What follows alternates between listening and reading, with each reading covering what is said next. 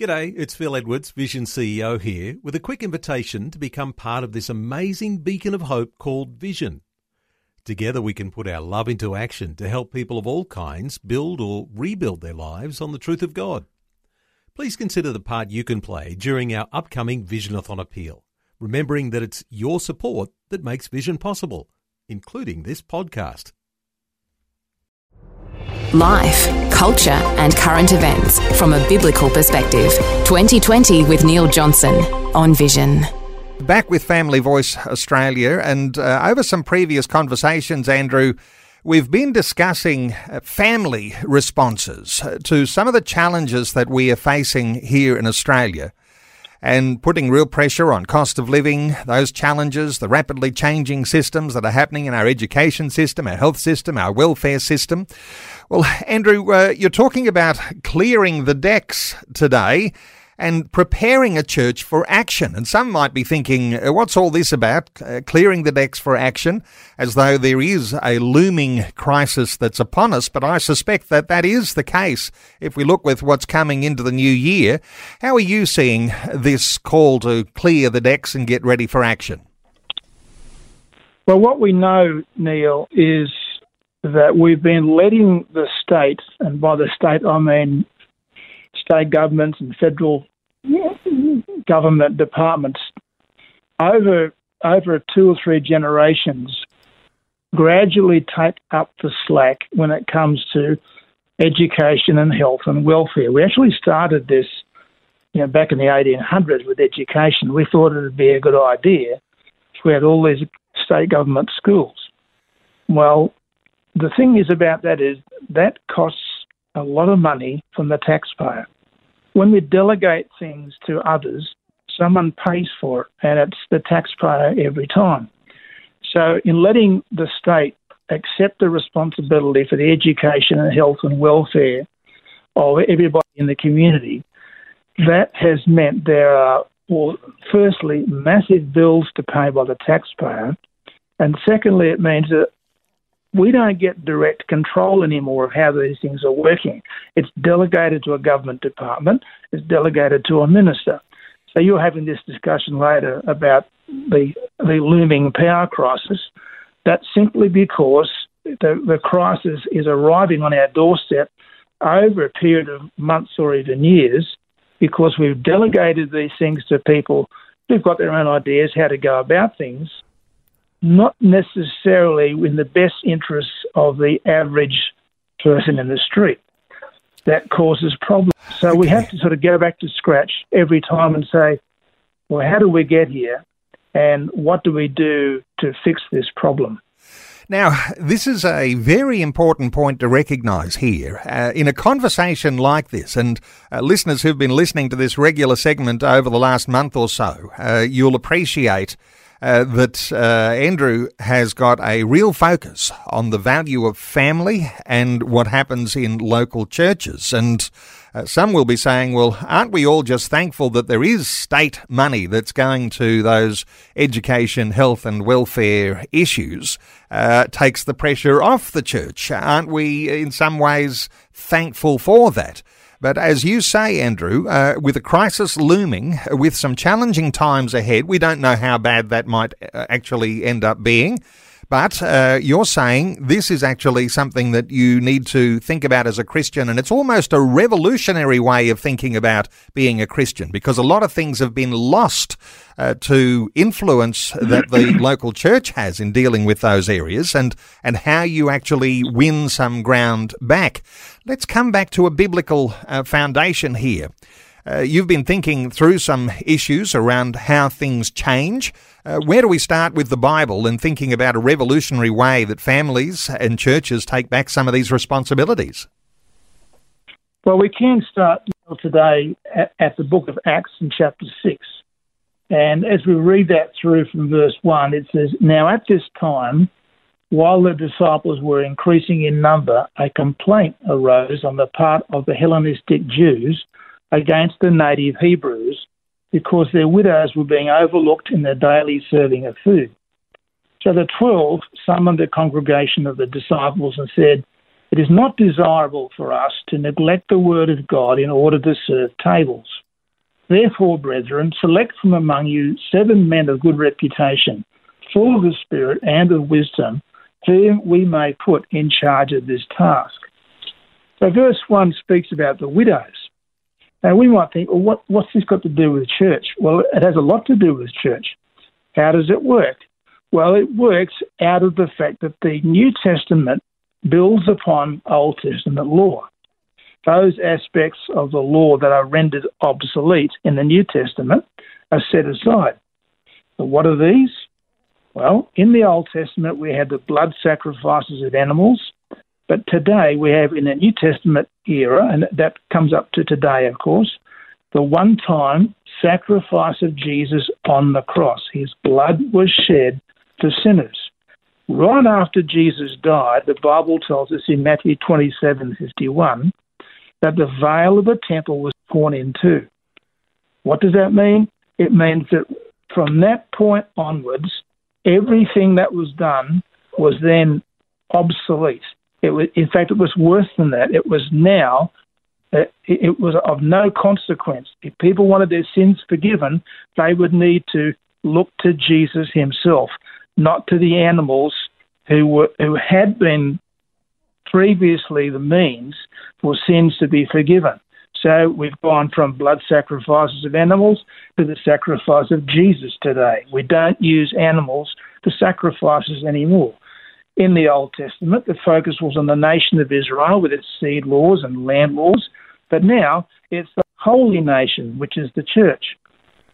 The Old Testament emphasis was on the geography of the promised land. That's changed today because Jesus said, go into all the world and make disciples of all the nations.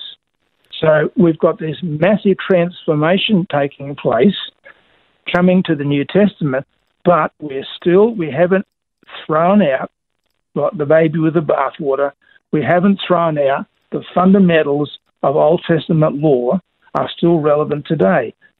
And Old Testament law spoke a lot about the care of widows. So the care of widows, and let's just broaden that, the care for our elderly, the care for our immediate family members who perhaps haven't got that capacity to care for themselves. Let's also include there the care for orphans. There's lots of references in Scripture about how we care, and sometimes we'll give a donation to a charity and we'll feel like we've done our bit. But what you're saying here is churches clear the decks because actually, even though we have some state welfare that looks after the needs, the immediate dollar needs of those who might be in need, and let's hope that continues on indefinitely in some respect, there is something that the apostles recognised, that it was actually a responsibility upon them to provide some care for these widows. So in some sense, we take that even as a New Testament foundation, perhaps even a principle, that in church life we are to have some sort of provision for those who are in extra need. Well, yes, this is right, Neil. And so you find when you get to the later books of the New Testament, we find that Paul talking about in 1 Timothy 5 how there was to be care given to widows. Now, the first point of care for widows was always going to be the family. And we have in the first book of Timothy, chapter 5, Paul lays out the very strict guidelines about how these widows were to be cared for. Only certain ones were to be cared for because if they were able to go to work, they could support themselves. And at the same time, Paul gave very moral guidelines about the kinds of people who were to be supported. But once again, we come back to it all has to start with the godly family caring for its members as best it can. Now, it is true, there will be widows in church who don't have family, and they're actually very vulnerable. So there will be some widows who do need some care from the church, but it should always start with their family. How do we make sense, Andrew, just a little aside here, of whether in the first century, at the time when these accounts were written, what sort of care may have been provided by the Roman Empire or from Jewish authorities who might have been in charge in the nation of Israel. How do we understand what might have been happening there and, getting that contrast as to where the apostles saw their responsibility to the widows? Well, they certainly didn't look to Rome to care for them, because Rome was a form of government. It was a pretty rough and ready government, by the way, as we know, that essentially, like most governments, their first rule is force. This is what you must do. You do not have any kind of discussion about it. This is the way it's going to be. And if you had some complaints about the way that the Romans were handling you as a citizen, you'd better be fairly careful how you talked about that, because they could view you as a threat and a rebel. And unless you were very discreet and cautious about that, you finish up getting some pretty rough treatment. So we don't look to we never find in the scripture any suggestion that we should look to government to help us out. In fact, many, many times historically, governments have been a threat to the church rather than a help to it. They may say, oh, we love the church, we want to give them money. Yeah, but that always comes with some kind of strings attached. And I can tell you, after working in education for years, the strings attached are definitely there, and they're always there. There are always going to be conditions for the getting and receiving of government monies. Okay. I don't think that's such a good idea. All right. And we've talked about that too, the bramble, for listeners who might remember that conversation. Hey, when we talk about the church, though, we've got this presupposition. And take us back to first century times and really quite quickly now, and how this works now. The church had money. People were generous in that around that time and the birth of the early church. Really, really generous, able to meet all of these needs. Sometimes we wonder about the giving in our local church, and perhaps there needs to be a deeper focus there, because I know that not everyone in church gives as generously as they ought. What are your thoughts here for actually making that storehouse a powerhouse? Well, that's a good phrase to use, from the storehouse to a powerhouse. I think that's a very sensible way of looking at it, Neil. What we've been saying over these last weeks is that power flows to those who take responsibility, and if we accept the obligation of the Christian to tithe, then we say, okay, well, there's teaching on the tithe. You find it there in, say, Malachi chapter 3, and what we know is that these widows were probably supported by the payment of the tithes and offerings to the church. What had happened was the church had now been set up. This is post-Christ, post-resurrection. We now have this institution operating. So all of those 3,000 or 4,000 believers that we had there were now, I can only assume, paying a tithe to the church. Therefore, there was money there. So it means that the church, it does have the capacity, it does have, as it were, bank accounts.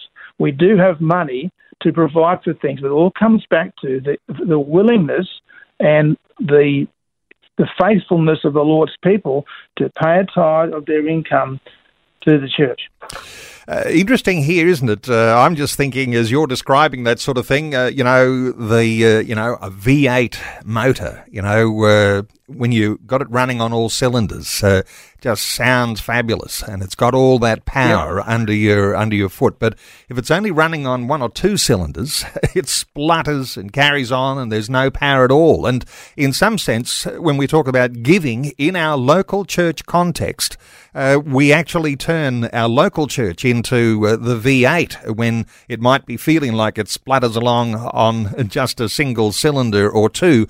Now, I just want to touch on some things quickly, and not a lot of time to unpack all of this, but our local church pastors, if we're going to be the powerhouse, we've got to have our local church pastor looked after and flourishing and able to then be the person who implements the strategies to make all of these things happen. And I know you've even indicated some concern that perhaps pastors are not looked after as well as they ought to be. Well, that does happen sometimes, and it creates problems. And we find in the epistles, Paul talks about, the Old Testament principle of feeding the oxen while he's working. The oxen doesn't get fed; he doesn't feel like working, and so so the church needs its oxen, as it were, its leaders, to be fed properly for the church to thrive in the community. If we don't have the oxen at work, well, there's no ploughing, no sowing, no reaping. So let's feed the oxen. Let's provide for their income so that they can be about town, doing their job, going about their business, doing some good in the community, teaching the disciples and discipling the people of God so that we have some good things happening.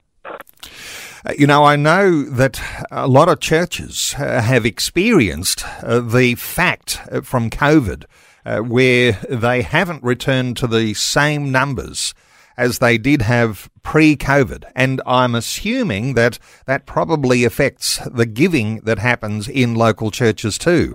So if you've got your church pastor surviving, perhaps even in the tent maker sense, they might have the side hustle that happens just to make ends meet, trying to lead a church and just sort of surviving week to week.